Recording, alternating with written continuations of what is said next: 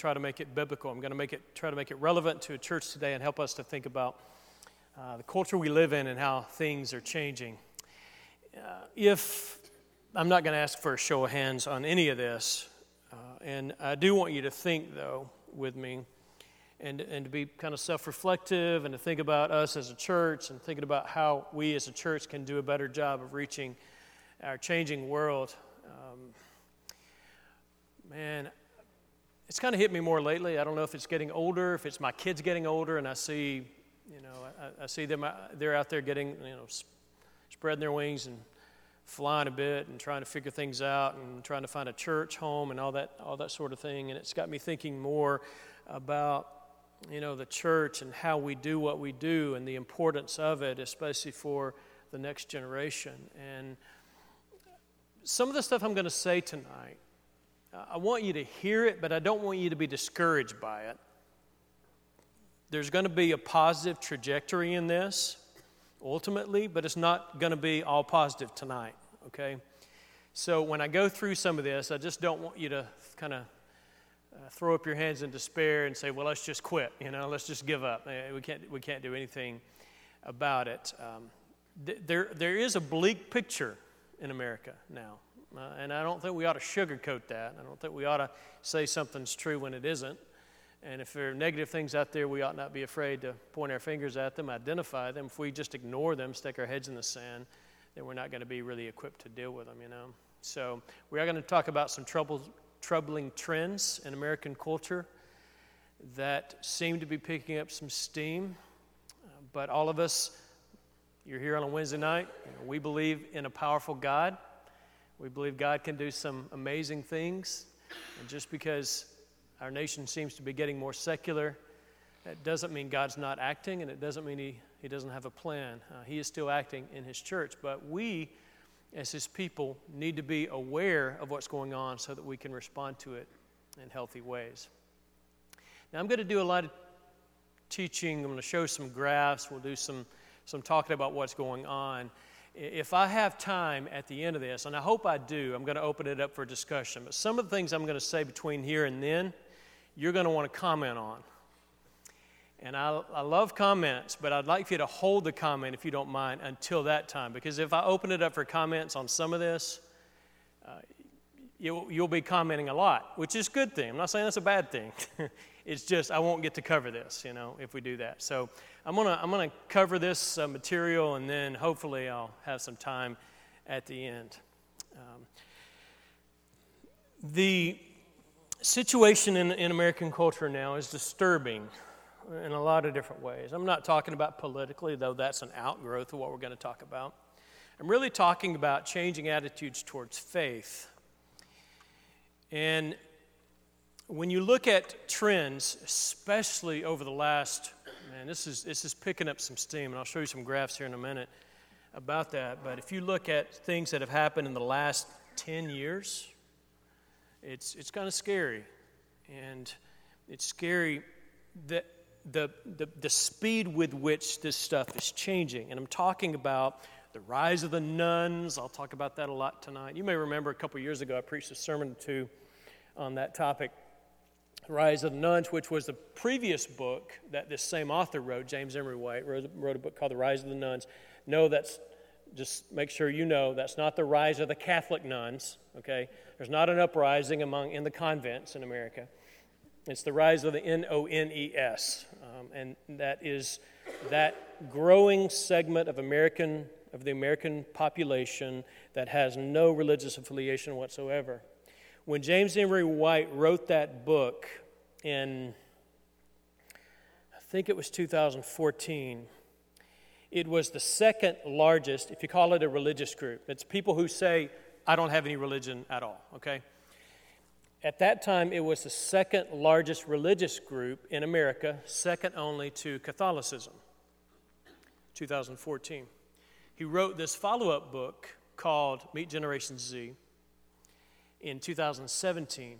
In those 3 years, some additional studies had come out, and the population had changed, and the nuns had taken over first place in the American population, passing the Catholic Church as far as the number of adherents. In Churches of Christ, we are following certain trends in American religious culture today, and I'm sure you've seen some of these various studies that show the population of the Southern Baptist Convention, for example, declining.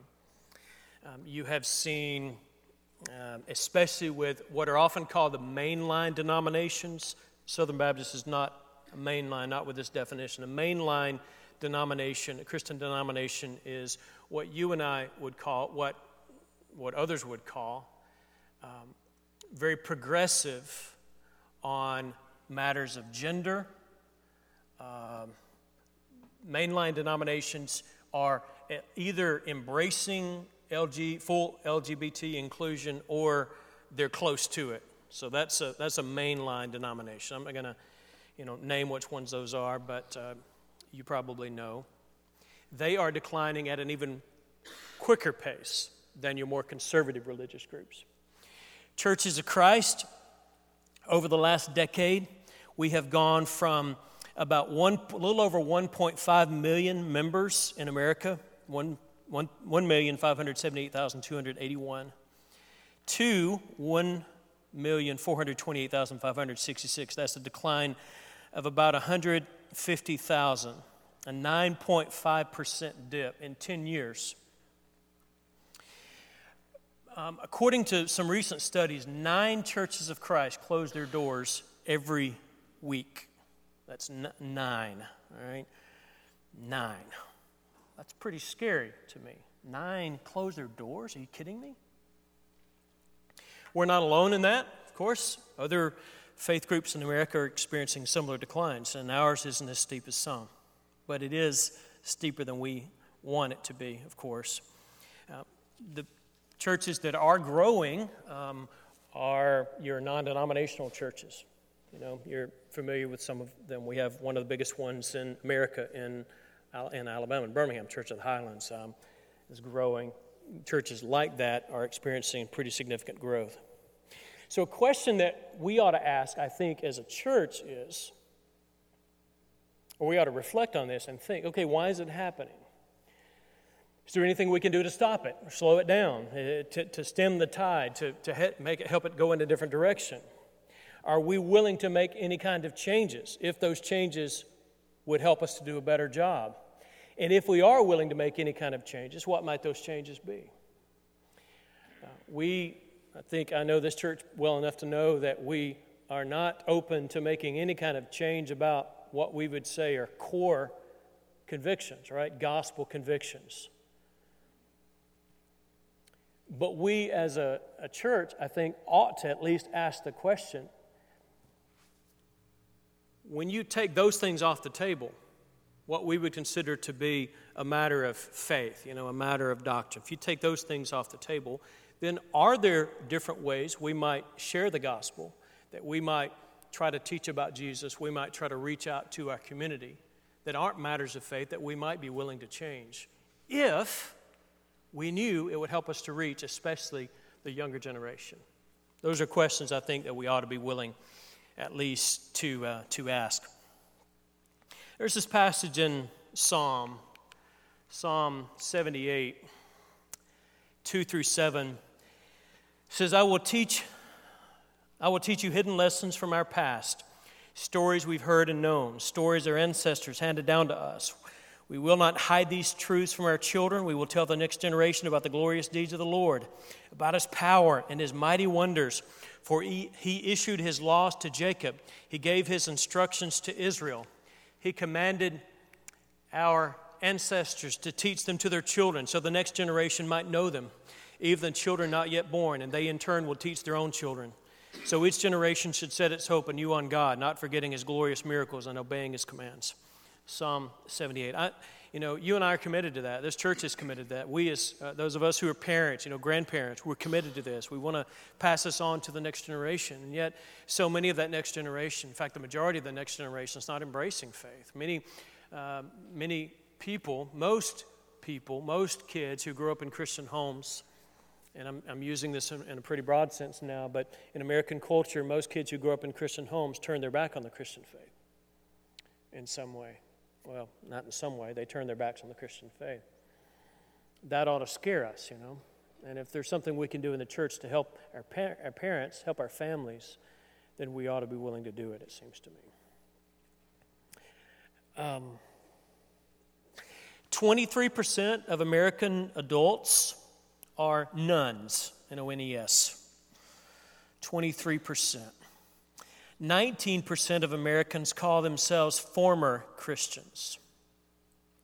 The generation that's being affected, and we'll talk a lot about this in this class over the next 3 months, but the generation that's being most affected by this is Generation Z. All right? And that's the generation that is the biggest generation. In the next 20 years, it's going to be the most influential generation on American culture and American faith. Now, I'm not asking for anybody for a show of hands on this or tell me which generation you're in, but I want to get this out on there so everybody knows. You may know which generation you're a part of. So, you are a part of the silent generation if you were born between 1928 and 1945. Okay? You are a baby boomer if you were born between 1946 and 1964. You are Generation X if you were born between 1965 and 1981. And most people say that's absolutely the best generation ever, by the way. 1965 to 1980, that's Generation Generation X. 1981 to 1995, sometimes you'll see it as 1996, are the off-maligned millennials, right? We love millennials. And I say off-maligned because there are a lot of caricatures of millennials, and you would think that they're destroying the world, 1981 to 1995, 96. And then Generation Z between 1996 and 2010. Right? So that's you'll see, give or take a year or two, you'll see those are generally the numbers that are used. And a lot of times, in fact, one of the graphs I'm going to show will break down the millennials into the younger millennials and the older millennials, because you see some pretty significant changes between the younger millennials and the older ones, in part, at least, they think, because of the internet and because of always-on connectivity, And that's making a huge impact on Generation Z, which we'll talk about next Wednesday night, particularly, about the influence of the internet on our world, on our country. Okay. I mentioned this book. I want to put it out here because this outline tonight I want to give credit to James Emery White. He's doing some really good work in this area. And this is a book that I'm going to use. I'll quote him sometimes, and sometimes I'll say something that I got from him. I don't remember getting it from him. But just wanted to make sure you understand that. Okay, so he suggests in this book that we are in what he calls the seventh age. The seventh age. And what he means by this is based on some looking at history, how things have changed as far as the way the church and matters of faith relate to culture, that there have been 6 identifiable ages. And they each last for 3 or 4 centuries, usually. And they follow a similar course. Each of these ages began and ended with some sort of a crisis. Right? So it began and ended with a crisis. There are a lot of folks who believe, and again, I want to say this with some humility and recognizing that we're limited by our understanding. We're trying to look at the moment that we're in and see if it's one of these defining moments. But a lot of people seem to think that we are on the cusp of a 7th kind of age, that things are changing drastically in Western culture. And I don't disagree with them because I think you see some things happening right now that haven't happened in a long time. And things are changing really, really quickly. There was an essay written, the one I mentioned about the ages, and he talked about these crises. And James Emery White, in this book, he quotes a political strategist whose name is Doug Sosnick. And he said that, Sosnick said that he believes that our country right now is going through the most significant period of change since the beginning of the Industrial Revolution. He goes on to say that years from now, we're going to look back at this period of time and see it as a hinge moment, a connection point that ties two historical periods in time, one before and one afterward. And I don't know if you agree with that or not, but I think you ought to at least entertain the possibility that he's right, and that because of the digital revolution, certainly we would agree that it has changed so much, and you'd have to go back to the Industrial Revolution to point to something that's changed the world as much as this, with what's going on now. And I think it's important for us to be like the tribe of Issachar. In 1 Chronicles 12:32, the Bible says that these 200 leaders, these men, understood the signs of the times and knew the best course for Israel to take, for us to be aware of what's going on. Now, I mentioned the crises. There are different crises that come up, and they are associated with these defining moments in history, particularly as the church and faith relate to culture. And these are the four they suggest. Let's talk about each of these just briefly. You think about the history of Christianity and how the epicenter of Christianity has changed. It began with a center of the movement, center of Christianity being in Jerusalem, right? Jesus was crucified there. The Jerusalem church sent out missionaries, and so Jerusalem was a center for quite a while. It switched and went over to Rome, obviously, days of the Roman Empire, because of the Roman Empire, Roman Catholicism, the influence of Christianity, kind of the epicenter of Christianity moved. I didn't get that. Could you try again? Moved. I must say, it sounds like I say Siri a lot because she always hears me.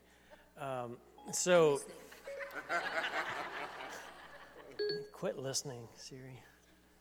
Okay. So it shifted from your perspective, shifted from Jerusalem up to Rome, right? I don't know if that's right geographically, but over here to Rome, all right? And then as history went on, it went farther north and was in Western Europe. A lot of stuff going on with the Protestant Reformation in Germany, Switzerland, England, all that.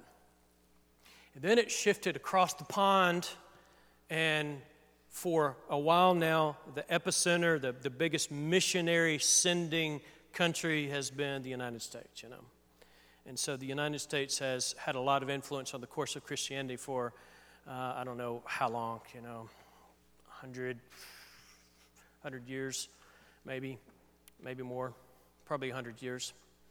But now, you guys may already know this, but the epicenter of Christianity, I'm speaking on a global scale here now, right? Not just churches of Christ, but Christianity as a whole.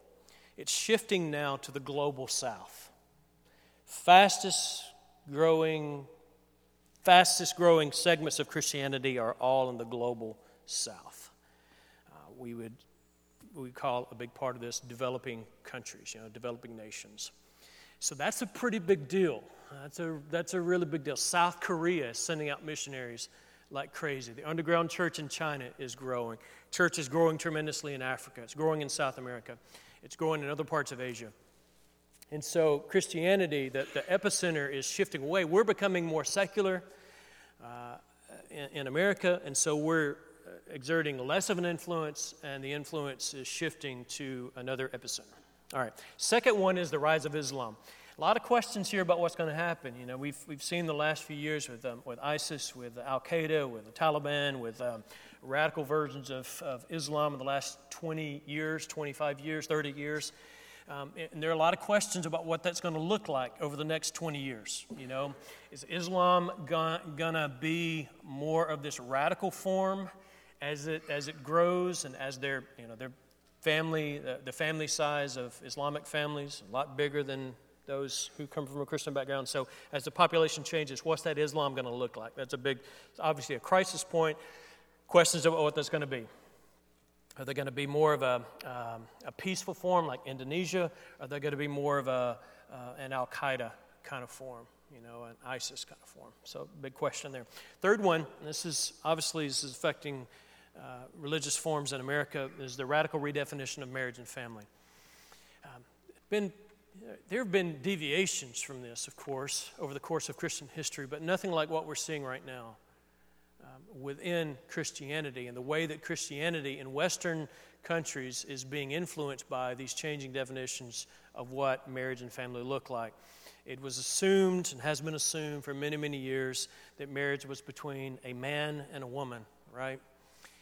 Whether or not we lived up to that ideal, a man and a woman staying married together for life and raising kids within that nuclear traditional family, whether or not we did that well, at least in concept, it was agreed to be the best way. And now that is all shifting dramatically. I mean, you and I are experiencing this in our country. We think, what in the world? What's going to happen with this? How's this going to change over the next 20 years or so? And, as an aside here, that's going to be, I don't know if you probably agree with this, that's going to be a huge thing in churches. It's affecting many churches of Christ now. I don't know if you are aware of that there are churches of Christ in the South who are embracing, full-on affirming LGBT. And so anyway, that's going to continue to be a crisis point. Churches are going to have to decide, especially as our country changes and laws change and maybe there's less religious freedom, then it's going to be a crisis point. The fourth thing is what it means to be human. With scientific developments on cloning, on stem cells, on transsexuality, you look at the history of the church, and there have been different crisis points where they've had to kind of come together and figure out, okay, what do we believe? Christology, or what we believe about Christ. So you've heard of the Council of Nicaea, or the Council of Constantinople, some of those early councils in the 4th century, and as the church kind of codified what it believed about certain things about Jesus, that He is the Son of God, and so on. That was a big one. You had a pneumatology, the Holy Spirit, what we believe about the Holy Spirit. Now it's anthropology. It's this crisis point for us now in the church. It looks to be like, what do we believe about what it means to be human? What gender means? What does it? The creation of life. Cloning, stem cells, the non-binary approach to gender, and so on. These things are going to be a big deal. Are a big deal. All right. So those are some of the crises that we're facing now. White goes on to talk about what he calls the second fall. The second fall. You believe the first fall. You go back to Genesis chapter 3 and you read about the fall, and that is when God expelled us from the garden.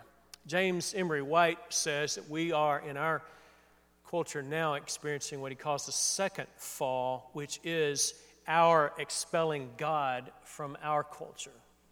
So I think that's a kind of a neat way of thinking about it. Not that we can expel God, obviously. We can't push God anywhere, at least as far as God's nature and God's presence is concerned. But I hope you understand the metaphor that he's using. God expelled us from the garden. We are now, as a culture, as a country, as a Western society, Western civilization, we're trying to expel God from our experience. Things happening now. Still, most people believe in God. Still up around 90%. That hadn't changed a whole lot with the rise of secularism. Some of the stuff we're talking about. The number of people who believe in God, who say they believe in God, hasn't really changed that much. It's gone down a little bit, but it hasn't changed that much. But what has changed is this, what White calls functional atheism. You can figure out what that is from the name. Functional atheism is that when you look at people's lives and how much they allow God and who He is and what He wants, what He's revealed to us, to define what they do, to determine what they believe and how they live, we have a lot of functional atheists. I believe in God, yes. But I'm going to do what I want to do. With reference to sexuality, with reference to the accumulation of material things, with reference to my attitudes toward people who are different from me, and so on. Functional atheism. Kathy Lynn Grossman, she was the co-researcher of that Pew Research study that was done back in 2008. It was a big deal, talking about the rise of the nuns. But she said, people today aren't merely secularized. They're not thinking about religion and rejecting it. They're not thinking about it at all, end quote. If that's true, it's a bit scary. They're not, if I can paraphrase what she's saying, people aren't saying, well, I've thought about religion, I've weighed it, I've, considered the pros and the cons, I've considered the evidence for it, but I'm just turning my back on it. No, they're not even thinking about it. They haven't gone through this rational process where they've considered the evidence of it. It's just not a thing to them. If cornered, do you believe in God? Yeah. But they haven't really gone through this rational process of rejecting religion. They just don't even think about it. Functional atheism. Use this expression again. We'll talk more about it as we go along. But the rise of the nuns. Here's where I want to talk to you about our culture now and show you some charts. I hope you see the purpose of this. We'll refer back to this as we go through this. But I want just to talk about American culture for a minute and what it looks like. Everybody in this room has been affected by this. We all know people. We've got kids. We've got grandkids. We've got nephews and nieces. We've got people who grew up in this church. And we've got, Gen Z. For me personally, I talk to my kids and I see some of these characteristics of Gen Z, which we'll talk about next week. I see it coming through in the way they think. It's just a little bit different from the way my generation thinks.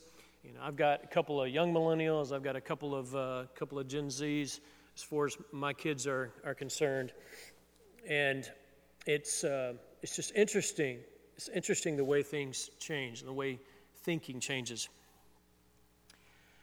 So here's what's going on. Can you see that? Yeah. Okay. You should be able to see this. Now, I want you to notice this with me for a minute. Let's just think about it. We got enough time. All right, that ain't going to see. All right, percentage of Americans claiming no religious identity. Okay. So, I want you to notice on the far left, see the 1940s? The percentage of Americans who claim no religious identity in 1940 or so, 1930s and 40s, was about 5%. Now, in 50 years, it didn't change much. 1940 to 1990, it only went up by 3.1 percentage points. That's not a big change in 50 years, not really. For me, I think about in my own life, my dad was born in 41. Bailey, our oldest, was born in 93. So from the time that my dad was born to the time that Bailey was born, it didn't really change that much. The next 18 years, it almost doubled. You see that? From 1990 to 2008, it went from 8.1 to 15%, so it almost doubled. In the next 4 years, from 2008 to 2012, it went up another 4%. So you think about that. From 1940 to 1990, it went up 3 points. From 2008 to 2012, 4 years, it went up more than it had gone up in those 5 decades from 1940 to 1990. Percentage of Americans claiming no religious identity. Notice carefully that column on the right is adults under 30. Now, this was 2017, so this data is just a couple years old. But if anything, based on studies that are coming out even more recent than this, that number, and I'm going to show you one in just a second, it's higher than that. So adults under 30 on the far right, a third. So you compare adults under 30 with, this is 2012, 19.3% of Americans, 33.0% of those under 30. Okay, now that's 2012. So some more studies were done. These studies they keep being done, and just notice here.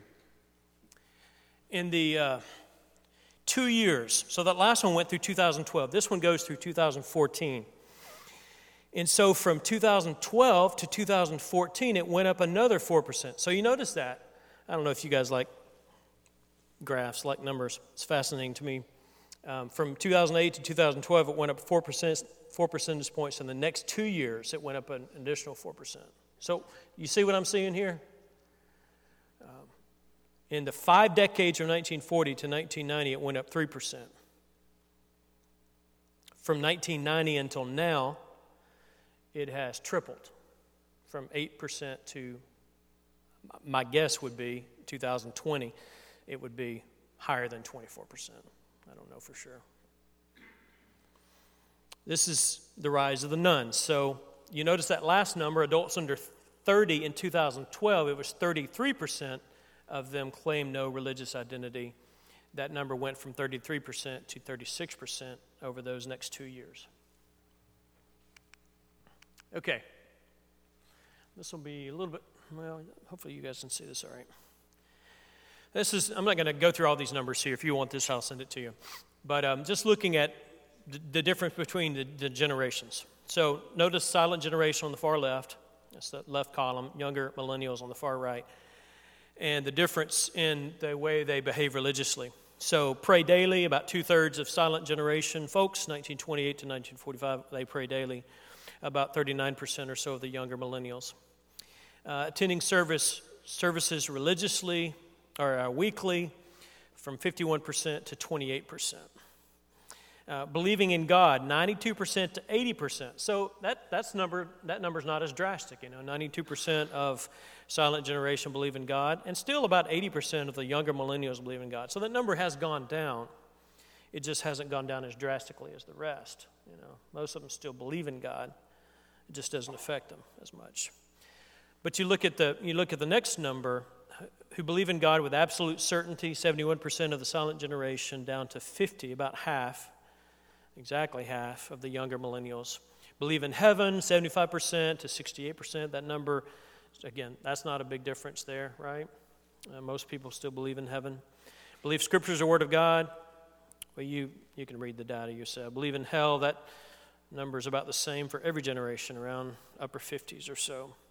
Religion is very important in their lives for the silent generation folks, 67%.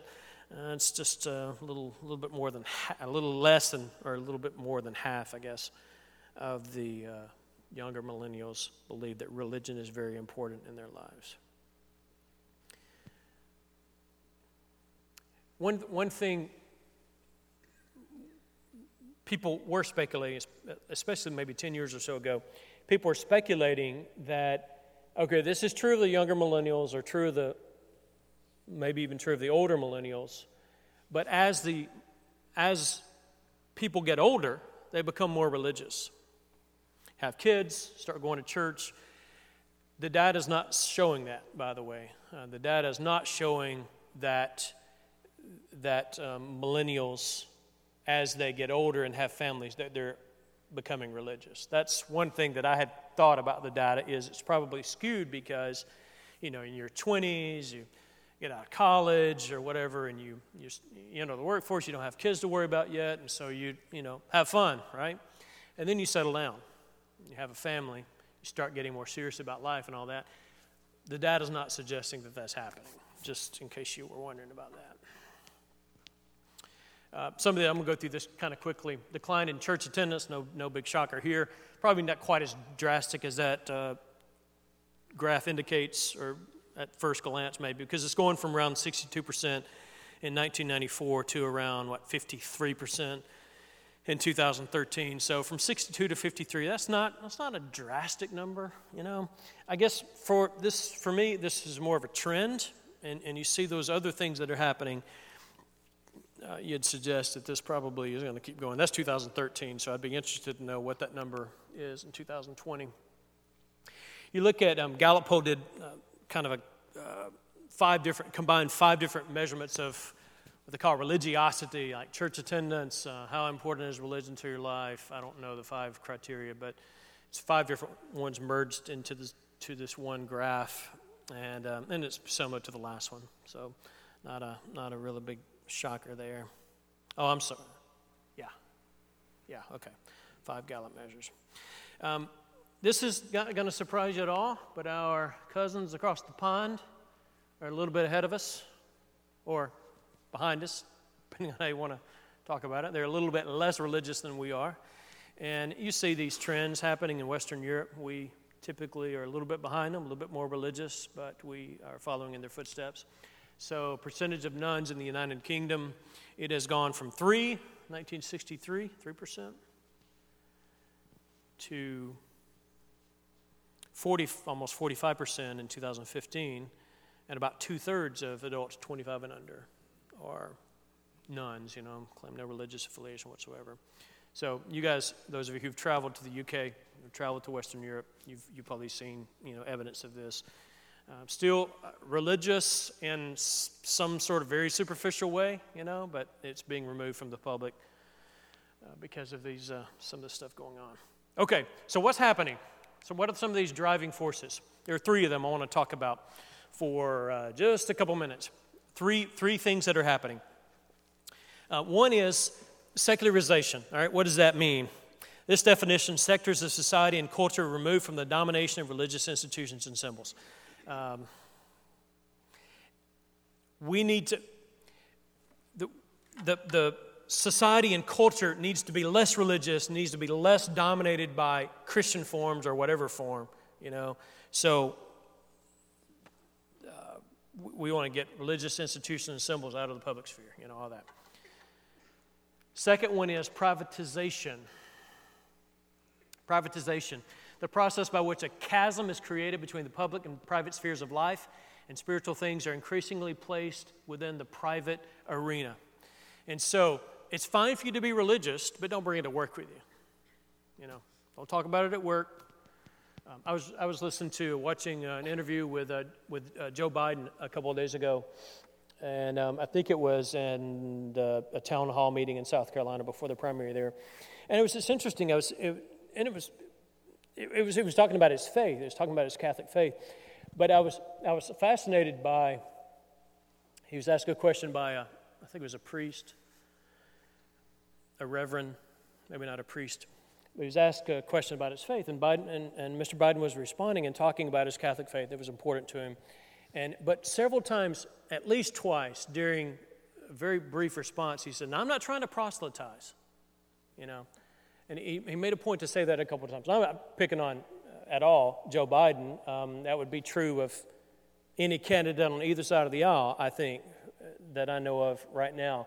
Talking about faith, it would be their faith is important to them, but they want to be very careful that they're not trying to proselytize. That's this privatization thing. We don't want to be guilty of trying to convert anybody to my way of thinking. It's a very private thing for me, that sort of thing. Privatization. And then the third one is pluralization. And that's where you've just got a whole bunch of different ideologies and faith options competing for your attention. And what I didn't put on the screen here is that you probably know is that each one of these, this is where culture presents it, each one of these is equally valid. So it's not just that you've got a lot of options to choose from. I'm guessing you and I don't want to force people to be Christians. We don't want America to be a Christian nation in the sense that we've got the government telling people they've got to be Christian. That didn't work very well in history, right? We don't want that. So we're not saying people don't need to have choices. It's just interesting that the way it's presented now and the way people just grow up assuming is that we've got all these choices and each one of them is equally true because none are true with a capital T. They're all true with a lowercase t, capital T and lowercase t, right? So that's the idea of pluralization. Okay, quickly. The Squeeze Center. So here's what's happening. These numbers are not going to break down exactly like this, but for convenience sake, I got 2 numbers, one on the left, one on the right. Let's just say that American culture, and these aren't too far off, let's say that American culture right now, you got two ends, two extremes here. And you got people who are hardcore secularists, all right? They don't believe in God. They're pretty vocal about it. Don't talk to me about religion. I don't want anything to do with that, all right? You got those. Then you got 25% of Americans who are on the other extreme. They are, their Christian faith is very important to them. Read their Bibles. They go to church. They say that Christian's who I am. It defines who I am. It determines my decisions and all that. So they're equally vocal about their faith on the other end. All right, so those numbers aren't exact, but it is interesting. By the way, a lot of data is showing that people who are religious in America are becoming more religious. They're getting, it's probably because they're feeling pressure and feeling opposition. So if you're going to be a Christian, you might as well be one, you know. Don't halfway be one. And so people who are Christians they're being more vocal about it. They're getting more religious. People who are secular are becoming more secular. They hate the influence of Christianity, all right? So what's in the middle of that is what he calls the squishy sinner. And that's the 50% of people who don't belong in either camp, okay? So what's happened in the last 20 or so years is the squishy sinner is no longer feeling cultural pressure to be religious at all. And so it's trending in the secular end of this. So what happens with Christians is when we want to talk to people about Jesus, when we want to teach people, it is really, really hard to talk to a secularist. Those are the people who won't talk about it. But the squishy sinner, people who are kind of ambivalent about it, those are people in the past that we've been able to talk to about Christ, and they've been receptive to it. But what's happening now is this cultural pressure of secularization, pluralization, and so on. It's pushing people who previously might have been open, it's pushing them away because they don't feel any pressure to be outwardly religious or to attend services or anything like that. All right, so let me close. Obviously, you know, in this class, we're going to talk about a response to this. But I wanted to set the stage for you tonight in helping us to see where our country is, what's going on. You've experienced this, and you've probably got many anecdotal kind of stories here of something that you've gone through at work, and you're like, yeah, I can relate to that because we got this policy at work. You feel this pressure at work not to talk about this or not to say this or whatever. And so you've kind of sensed this. Well, the data confirms what you've experienced, that our society is changing a lot. And there are some pretty good indicators that it's changing drastically. Next Wednesday when we come back, we're going to look more closely at Generation Z, which, by the way, is the biggest generation. I said this at the beginning. It is now the biggest generation. It's bigger than the boomers. It's bigger than the millennials. It's the biggest generation, and it is so different. The way they think, the way they process, the way they think about matters of faith. And they're born between 1996 and 2010. So the oldest, what does that put them at? 24. Oldest Gen Z is 24-ish. You know, the youngest ones are still in elementary school. But as those born in the late 90s, who are in their 20s now, as they're getting out of college and entering the workforce, starting to have families, the anticipation is, this is sometimes called the last generation.